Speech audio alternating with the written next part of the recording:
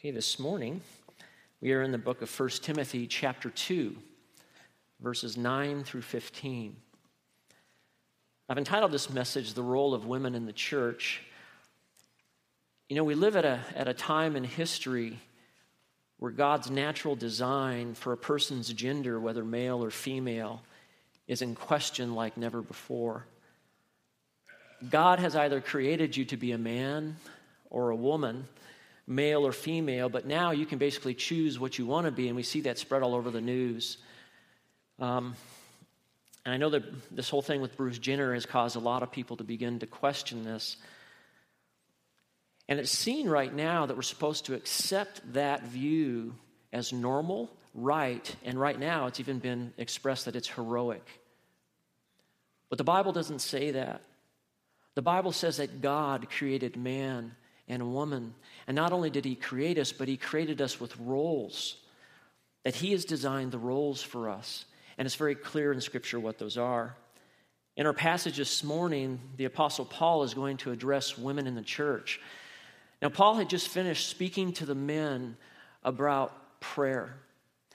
And he flows from this idea of prayer and worship, that the men are to lift up holy hands, worshiping God. And now he's going to talk about the women in the church and their worship. And if you remember, in that church in Ephesus, there was a real problem going on with doctrine.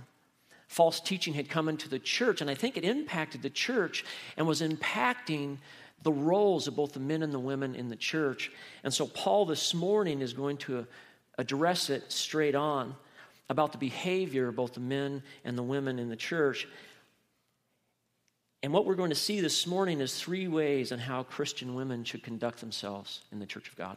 So let's read the text. 1 Timothy chapter 2, verses 9 through 15 says, "Likewise, I want women to adorn themselves with proper clothing, modestly and discreetly, not with braided hair or gold or pearls or costly garments, but rather by means of good works, as is proper for women making a claim to godliness.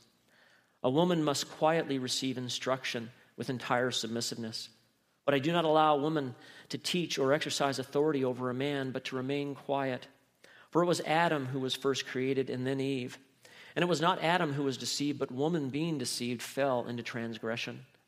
But women will be preserved through the bearing of children if they continue in faith and love and sanctity with self-restraint."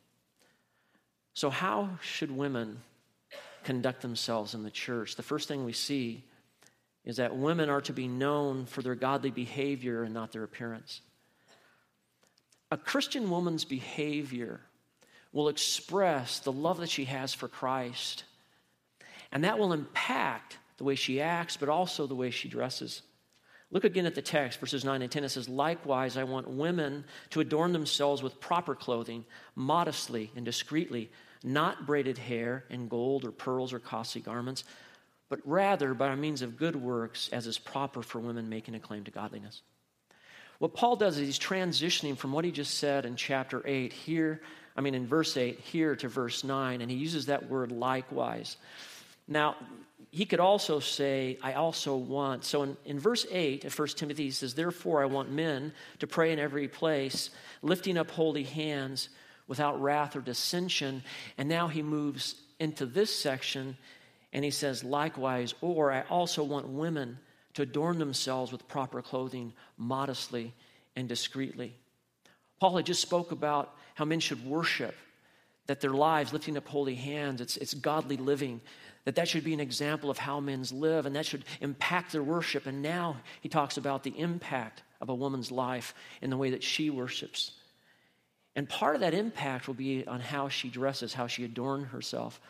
Now, I think what was happening in the church here, particularly from chapter 5, there seemed to be a problem with some of the women in the church because Paul has to address very sternly purity of the women in the church. And I think what was happening is some of the women were giving themselves over to sexual pleasures instead of pursuing God and godliness. And so there are going to be three main issues, and the first issue that Paul deals with here is the appearance, and how that appearance of a woman particularly here, how it impacts their witness for Christ. He says they're to adorn, that means to wear, to adorn themselves with proper clothing. Adorn is the word in the Greek, it's called kosmeo. We get the word cosmetics from it. And what it means is it means to arrange, to put in order, to make ready. The idea is a woman needs to ready herself for worship. That as she's preparing her heart, it's going to impact the way she dresses, and she's going to be mindful of the way she appears to others. It impacts the way others might be able to worship. Paul is saying that women are to come to church ready to worship God. And they are to be dressed in a way that is tasteful and not alluring to men.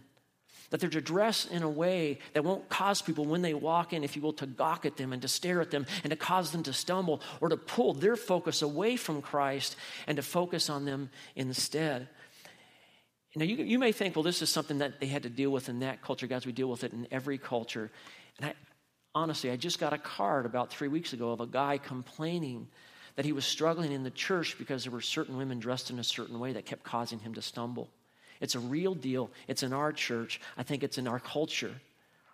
And so what Paul says here, he says women are to dress modestly and discreetly. He's not asking you to put on a burlap sack. He's asking you to have a heart for Christ, and that heart for Christ will begin to direct the way that you allow yourself to appear before others. And he uses the word modest. It's modest in terms of what it reveals, literally how much skin is exposed. Clothing is to be discreet. It's not to draw attention to yourself. Because they were having problems in that church. Women were dressing in such a way as to say, hey, look at me, I want to be seen. You know it's summertime, right? Now, we were right across the street from the high school over there, and I don't know if you've noticed, but short shorts are back. And I mean, as short as they can go, that's what's being worn by a number of the young girls in our culture today. And Paul would say that is not appropriate in the Church of Christ. It's not appropriate when you come to worship the Lord to dress in such a way that it causes men particularly to look and leer at you. And not only is it what a woman wears, but in that culture particularly, also the hair was an issue. And so Paul says here, not with braided hair or gold or pearls or costly garments. In that culture in Ephesus, the way a woman dressed, and particularly the way she wore her hair and the certain types of clothes she wore, most women didn't have the money to wear expensive clothes or to do all the braiding and all that. So if a woman showed up in that culture, it was one of two types of women. One, it would be a prostitute. They had temple prostitutes for the worship of the goddess Diana. Or it would be women who were wealthy. And speaking about a prostitute, the philosopher Philo, he lived during Paul's time. This is what he said. He said, a prostitute is often described as having hair dressed in elaborate braids, her eyes with pencil lines, her eyebrows smothered in paint. Her expensive clothes are embroidered lavishly with flowers and bracelets and necklaces and gold and jewels all over her. And so he's saying, ladies, be careful on the way that you do your hair and be careful on what you wear, because it'll give people the wrong impression and it'll cause them to look at you. And not only was it evidence of what a prostitute would wear, but in that culture, in that day, the wealthy women, they had this special thing they used to do with their hair, and I've seen pictures of it. And they would braid their hair in such a way that it literally would develop a tower on their head, sometimes 18 to 20 inches above their head. It's like the Leaning Tower of Pisa as they walk in the church, and everybody would be stunned as they walk in. And think if she sat in front of you, you're trying to say, I can't see, right? Well, that's the idea. But what she would do is she would put gold and jewels and pearls. Why? Demonstrate her wealth. Look at me. That's the idea here. And the point of all this is in that world, in that day, but also in this world, in all our day, there's a preoccupation with the outward appearance of women. Would you say that's true? Very true, right? And I understand this is a delicate situation, and I've been praying a lot over this message because I realize I'm on the firing line because I'm presenting it to you, but hey, don't shoot the messenger. This is the Word of God. What Paul is going to do here, he brings out this idea about appearance, and women, be careful how you dress as a Christian woman. But then he's going to make a comparison. Look at the text. Look at verse 10. He says, but rather by means of good works, as is proper for women making a claim to godliness. Instead of stressing the external, Paul is going to say, hey, stress the internal. Instead of stressing how you look, think more about your heart before God. And what he says they should adorn themselves with good works. It's not about how you look, but it's about who you are and what you do that matters more to God. And he says, rather by means of good works. That word good is agathon, and it refers to works, not works on how to look good, but morally good works. Works that benefit others, that honor Christ. And it displays a heart that is right with God. It displays a heart that is given over to Christ. He says, as is proper for women making a claim to godliness. That word making a claim is the word epangelo, and it means to make a public announcement. Your works for Christ, the way you serve the Lord, the way that you act and treat others in a Christ-like manner, and the way that you appear, it's going to pronounce that you love him. And godliness means the way that you live your life. Is it in a godly manner? It literally can mean reverence for God, how you worship him. Paul's trying to say women are to be known for their godly behavior, their reverence for Christ, and not just their appearance. This is the same thing that 1 Peter says. 1 Peter chapter 3 says, your adornment must not be merely external, the braiding of hair, the wearing of gold jewelry, a putting on of dresses, but let it be the hidden person of the heart, with the imperishable quality of a gentle and quiet spirit, which is precious in the sight of God. So the woman's primary adornment is to be the adornment of her heart before Christ. And that in turn is going to impact the way that she dresses, the way that she treats others. It's going to impact and be a witness for everyone around her. The heart will dictate what you wear, is what he's saying. And when you do that, when you are known for your godly behavior, when you are known for the goodness that exudes from you because you love the Lord, you'll be seen as beautiful both in the eyes of men, but also in the eyes of God. Now, there's a book that's out, and it's entitled The Veneer. And the authors are Timothy Willard and Jason Losey. And they argue that contemporary American culture often values image or appearance over the depth of character. This is what they said. They said, embarrassed by the scars of our humanity, we try to hide our brokenness. We use a veneer to cover ourselves, hoping others will perceive us as having a greater worth, as being more beautiful and perfect than what we feel inside. As a specific example of this veneer or image, we try to project to other people. And the point that they use here is they use a common article of clothing, the jeans. Levi Strauss jeans, as an example. When Levi Strauss first introduced jeans to America, his sales pitch was simple: durable pants for the working class folk. Strauss didn't pay much attention to fashion. Jeans were a working garment for the gold miners of that day. And no one really cared what they looked like. They had to be durable. They had to work well. But over time, that changed, and a certain subculture of teens adopted the jeans as a symbol of rebellion in the 1950s and then into the 60s. And they appeared in movies and magazines worn by Kuriak, worn by Dean, worn by Brando. And they were worn less for the ability to handle a hard day's work and more as a statement to say anti-something. But then in 1980, a 15-year-old Brooke Shields slid on a pair of boots and a pair of Calvin Klein jeans, and with the flash of a camera, designer jeans became the must-have for women. And the outward look became much more important than how the clothes wore or were used for in a practical way. But for women of Christ, what's supposed to matter is your heart before God. And that heart will direct how you appear to others. Now, some of you are thinking, well, Pastor Rob, you're a man. You don't have a clue the pressure that I'm under as a woman to look in a certain way. And true. But I have a daughter, and I have a wife, and I've seen the pressure on them. But I want you to hear what the Bible says, what matters most to God. Think about what matters to God and not man. 1 Samuel 16:7 says, the Lord does not look at the things that man looks at. Man looks at the outward appearance, but the Lord looks at the heart. Be more concerned with that. That's the first thing. Women are to be known for their godly behavior and not their appearance. Second thing, in the church, women are to be humble and teachable and should not teach or exercise authority over a man. I'm going to say it again. Women are to be humble and teachable and should not teach or exercise authority over a man. This is verses 11 through 14. God has designed the roles of men and women, both in the family and in the church. Look at verses 11 through 14. It says, "A woman must quietly receive instruction with entire submissiveness.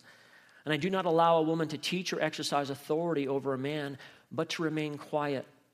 For it was Adam who was first created, and then Eve. And it was not Adam who was deceived, but woman, being deceived, fell into transgression." I want to begin here with the attitude of humility. We know that our Lord loves a humble heart. James 4:6, 1 Peter 5:5 says, "God gives grace to the humble, but he's opposed to the proud." And ladies, I just want to give you a warning right up.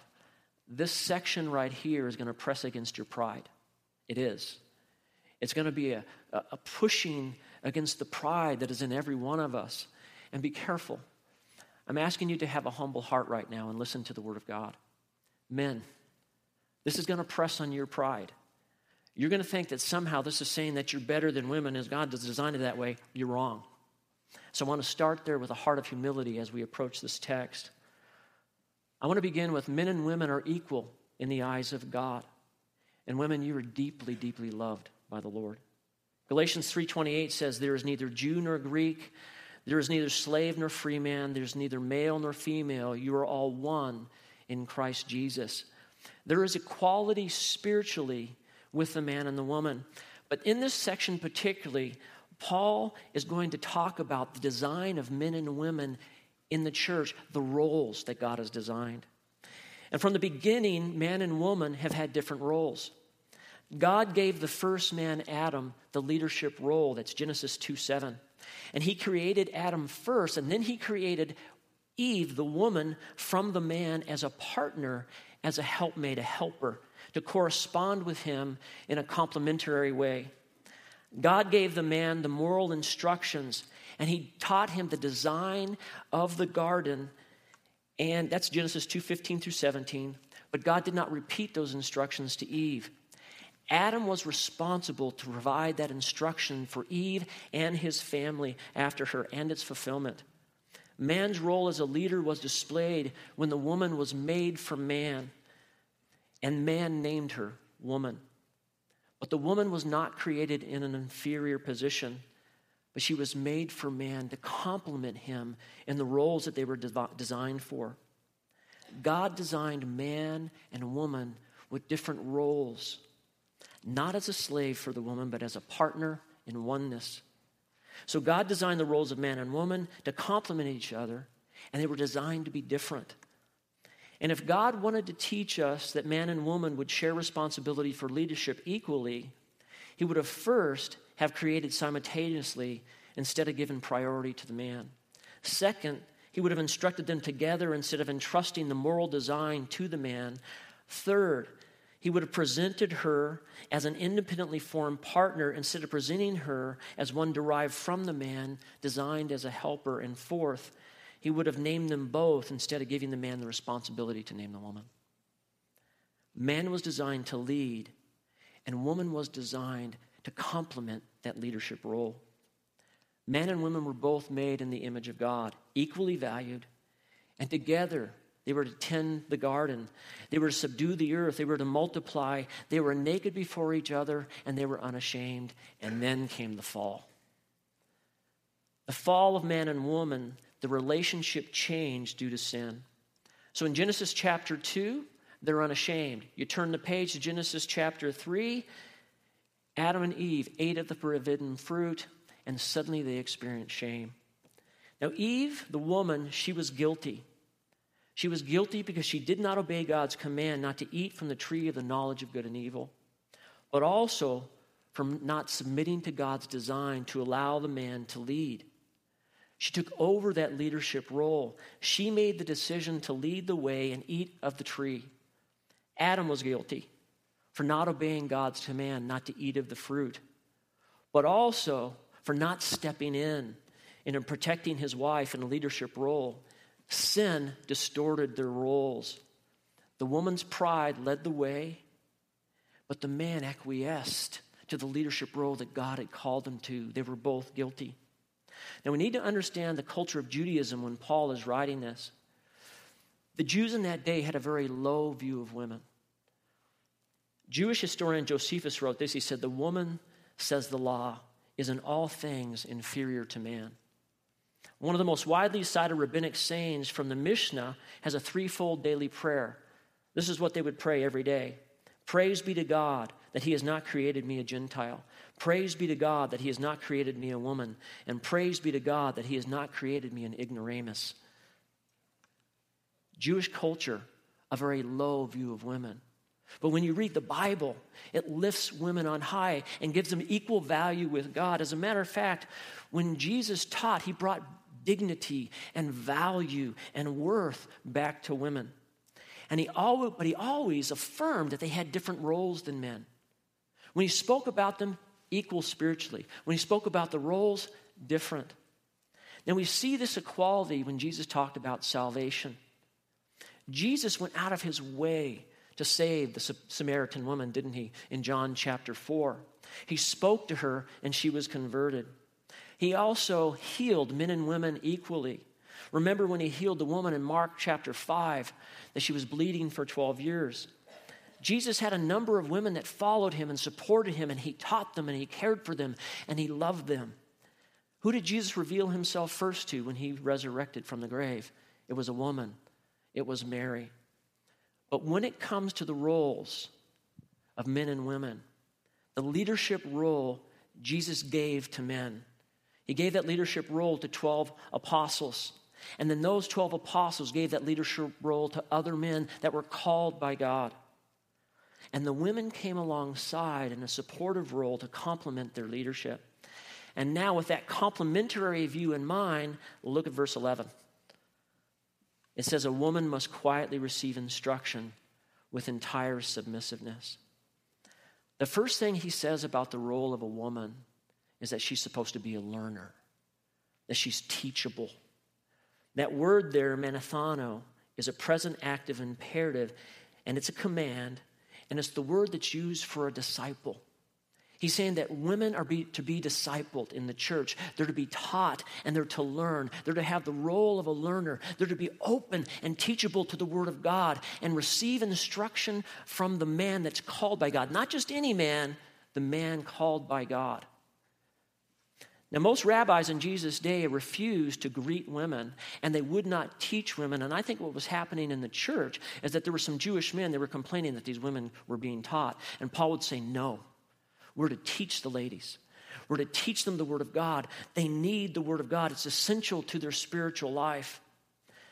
What did Jesus do? He taught the multitudes, right? Men, women, and children. Remember, Mary would sit at his feet and would listen to his instruction. This is what the church is to do. Teach men, women, children. But Paul says women are to receive the teaching quietly and submissively. When the church gathers together, women are to listen to the men called by God to teach. And it says here, quietly and submissively. I think the reason he puts that, it shows a humble spirit willing to listen to those that God has called in that position of leadership. The word quietly is the word hesychia, and it appears at the beginning of verse 11 and at the end of verse 12. It's like a bracket. And what Paul's bracketing here is that the role and the principal means of the woman is to be a learner. If she's quiet, she can't be teaching. That's the idea. He says she's to sit and receive the Word of God gratefully as the men called by God present the Word. Submissiveness translates hupotage, and it means to line up under. It's in the context of worship, and it means that women are to be silent but content with that role that God has placed for them, to learn the Word of God presented to them. Now, some people have tried to evade the plain meaning of the text, and they argue that hesychia here means a meek and quiet spirit. So if a woman has a meek and quiet spirit, then she can lead as a pastor or preacher. That's one extreme. There's another extreme that basically says women can't talk at all in a church. Both those extremes, I think, are wrong, because in the context, Paul makes it plain in the next verse. Look here at verse 12. It says, "But I do not allow women to teach or exercise authority over a man, but to remain quiet." In the church, men and women have different roles. Now, I want to kind of walk this through with you from the Old Testament and the New Testament. In the Old Testament, there were 5 women that were known as prophetesses. They prophesied, if you will, for God. But none of these women had an ongoing role as a prophet. Miriam, Moses' sister, was considered a prophetess because she led the women in song in Exodus 15. Deborah in Judges 4 was considered a prophetess because she spoke to Barak, but she was not engaged in an ongoing role as a prophet. Huldah was used by God to prophesy in 2 Kings 22:14 about the fall of Jerusalem and Judah. Noadiah was called a false prophetess in Nehemiah chapter 6, verse 14. And the last one, Isaiah's wife, in Isaiah 8:3, she's called a prophetess because she gave birth to a child whose name had a prophetic meaning. So you have one prophetess that gave birth to a child whose name has a prophetic meaning, another one who wasn't a prophet at all, she was a false prophetess, and then you have three women that at one time God used them to speak the word of God, but none of them had the prophetic role, ongoing ministry as a prophet. Also in the Old Testament, you have no ongoing role called by God as a teacher or as an evangelist or as a preacher. Now, women were used mightily in the Old Testament, and we'll get to that in the morning. In the Old Testament, women were valued. But now when you look at the New Testament, men and women are seen equally in terms of the blessing and the privilege that comes from salvation. Again, Galatians 3:28 says, there's neither Jew nor Greek, there's neither slave nor free man, there's neither male nor female, for all are one in Christ Jesus. In the context, that's dealing with salvation, not with roles. And in the era of salvation, equality, but different roles for the men and women. In the New Testament, there are no women in the roles of a preacher, as a pastor, or a teacher. Now you have Priscilla and Aquila that together they shared with Apollos, but Priscilla's role was not one officially as a teacher. Nowhere in the New Testament did women write any of the scriptures. Now we know in the Old Testament you have the book of Ruth and you have Esther, but those were also both written by men. Now I'm not saying that women weren't mightily used in both the Old and the New Testaments. They were. Timothy was raised by his grandmother, Lois, and his mother, Eunice. Think about our Lord Jesus. Mary gave him birth, and then also she raised him. I think about Esther, how she was used to save the nation of Israel. Women have been mightily used by God, but nowhere in the scriptures have they been given that role as a teacher or a preacher or an evangelist. So Paul does not forbid women to teach under appropriate conditions and circumstances, but what he does forbid them to do is to fill the office and the role as a pastor or an official teacher or an evangelist within the church. Paul is saying that the role has been reserved for only called men. Now, I'm making that specific because it's men called by God, not all men. Women, you're not supposed to just submit to men. That's not the point. It is that God has called men to lead in a church structure. And what Paul's going to do, he's going to deal with that in the next chapter, chapter 3. And so what Paul says here is, I don't allow women to teach or exercise authority over a man, but to remain quiet. That word authority is aphtenion, and it means authority in the context of this church setting. It means that women are not to lead in the authority of spiritual teaching, but to remain quiet. Again, back to this point, if you're quiet, you're not teaching, kind of stressing that point. Now, this doesn't totally outrule that women can teach. Now, we know in Titus chapter 2, the older women are to instruct the younger women.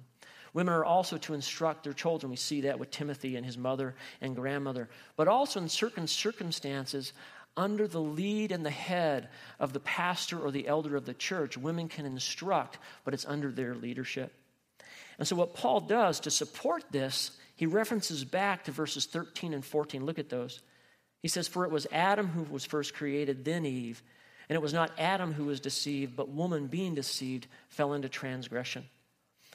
It was Adam who was first created, then Eve. What Paul's doing here, he's connecting the order within church leadership with the order of creation. And he uses the same idea in 1 Corinthians chapter 11.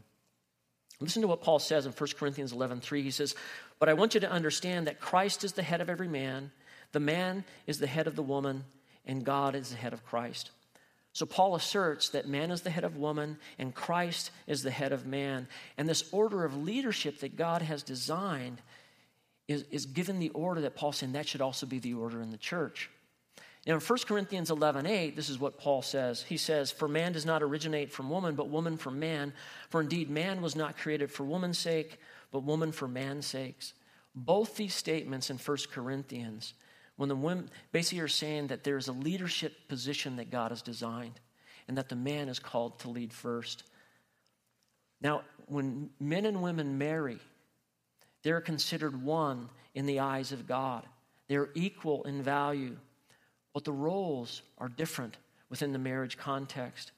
It says here that Eve was made for Adam. She was made to complement the man. She was made to be a helpmate, a helper for him. She was designed by God to follow his lead, to follow his provision, to find safety in his strength, protection in his courage. That was God's original design. There was a tendency that was placed in Eve to follow Adam.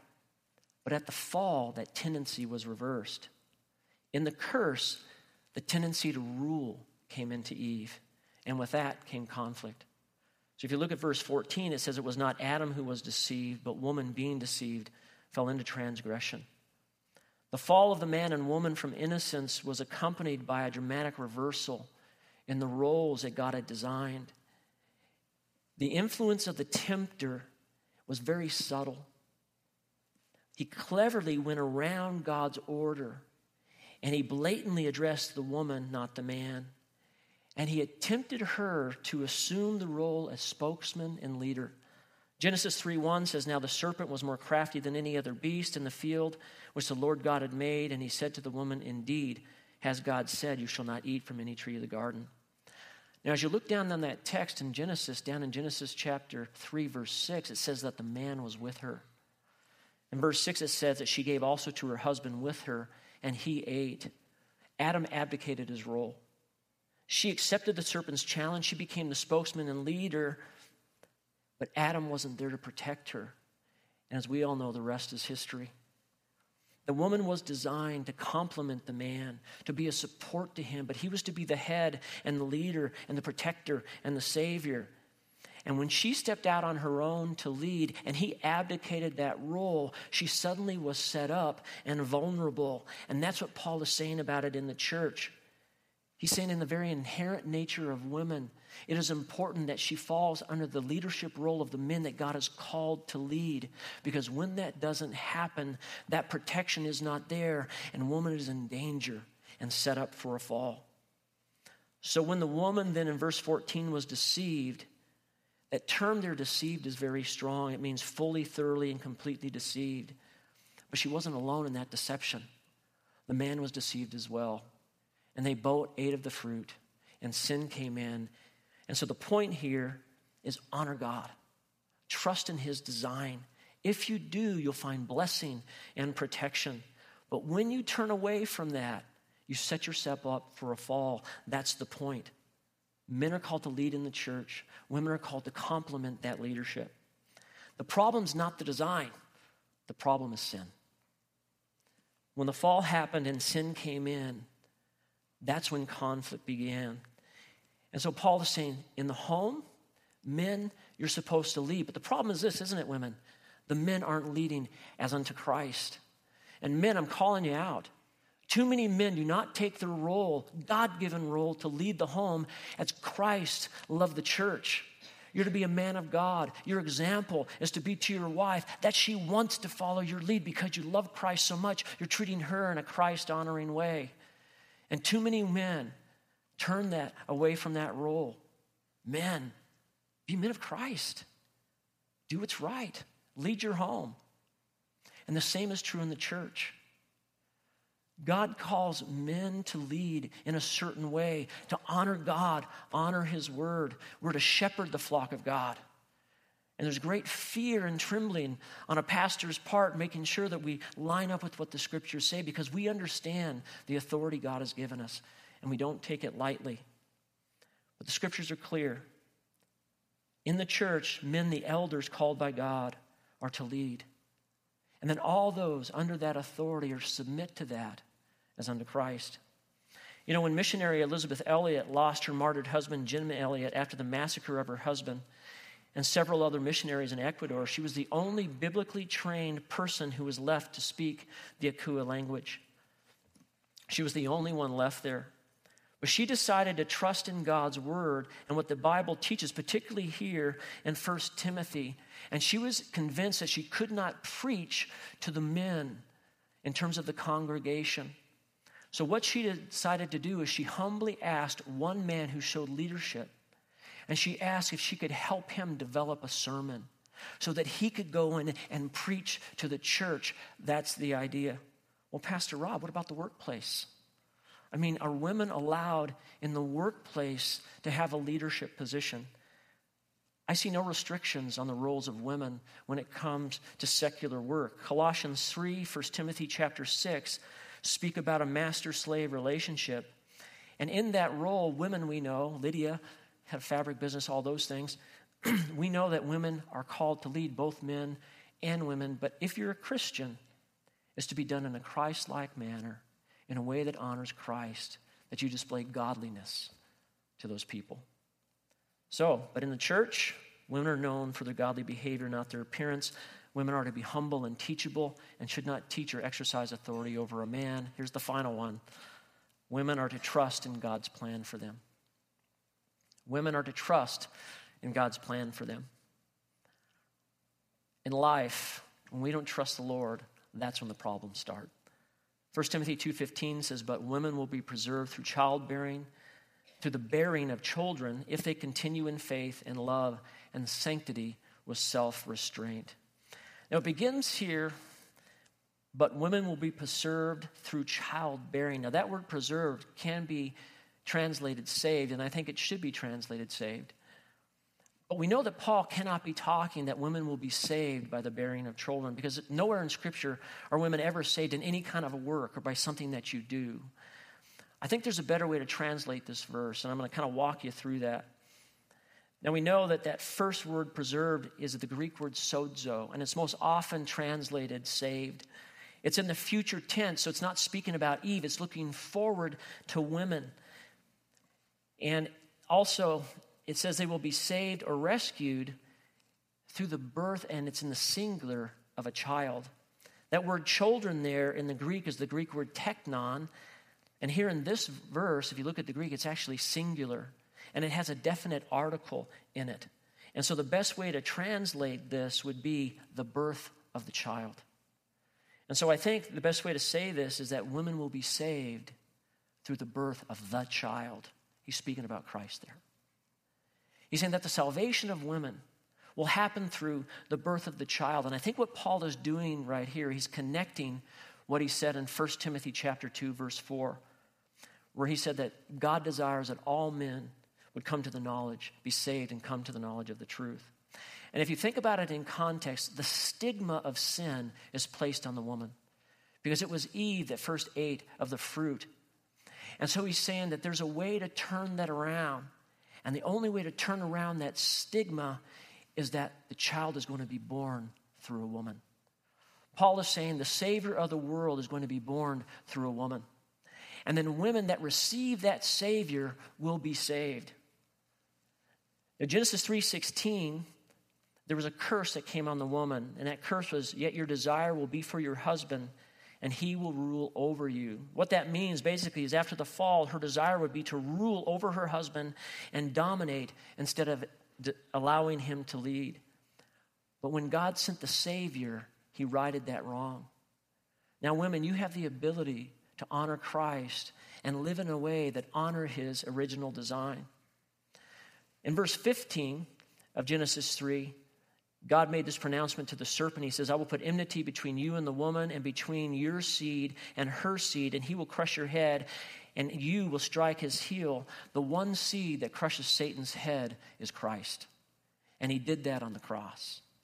And when Christ died on the cross, he destroyed Satan's plan, and now God's plan took over. And God's plan is that you would know him. As a matter of fact, Jesus said this in John 17:3 in his final prayer. He says, "This is eternal life, that they may know you, the only true God, and Jesus Christ whom you've sent." So trusting in God's plan first begins with you must know the Savior. Do you trust in the Savior? Because you will not be able to live in those design roles without the help of a Savior. That's the point. And then when you've received the Savior and that transformation, that born-again experience has taken place, now you're going to have other things that flow from that. And basically it's four things. It's going to be faith and love. It's going to be sanctity and self-restraint, which is modesty. A woman's greatest fulfillment comes in knowing Jesus Christ. And when you know Jesus Christ, what will flow from that first is faith. Jesus is the author and the finisher of your faith. You come into the kingdom of God through faith by trusting in Christ. And in that, it changes you and reverses that role back and allows you to humbly submit to the natural design and order that God had planned. Not only that, God pours out his love into you. He humbles you. And now you're able to display the love of Christ to others. And the third thing here, knowing Christ, it's evidenced by sanctity, which is basically godly living. People will see that Christ is in you by the way that you live. And lastly, and he goes back to one of the first words he said in the beginning. He uses the word self-restraint, but it's the same word. It's modesty. It's a humble position where you're willing to be modest before God. For the church to depart from this divine order, guys, it is disaster. But to honor God's desired rules protects the church, it honors his word, and it protects the women in the church. Now, I don't know if you've seen this movie. It's My Big Fat Greek Wedding. Great movie. You got to see it.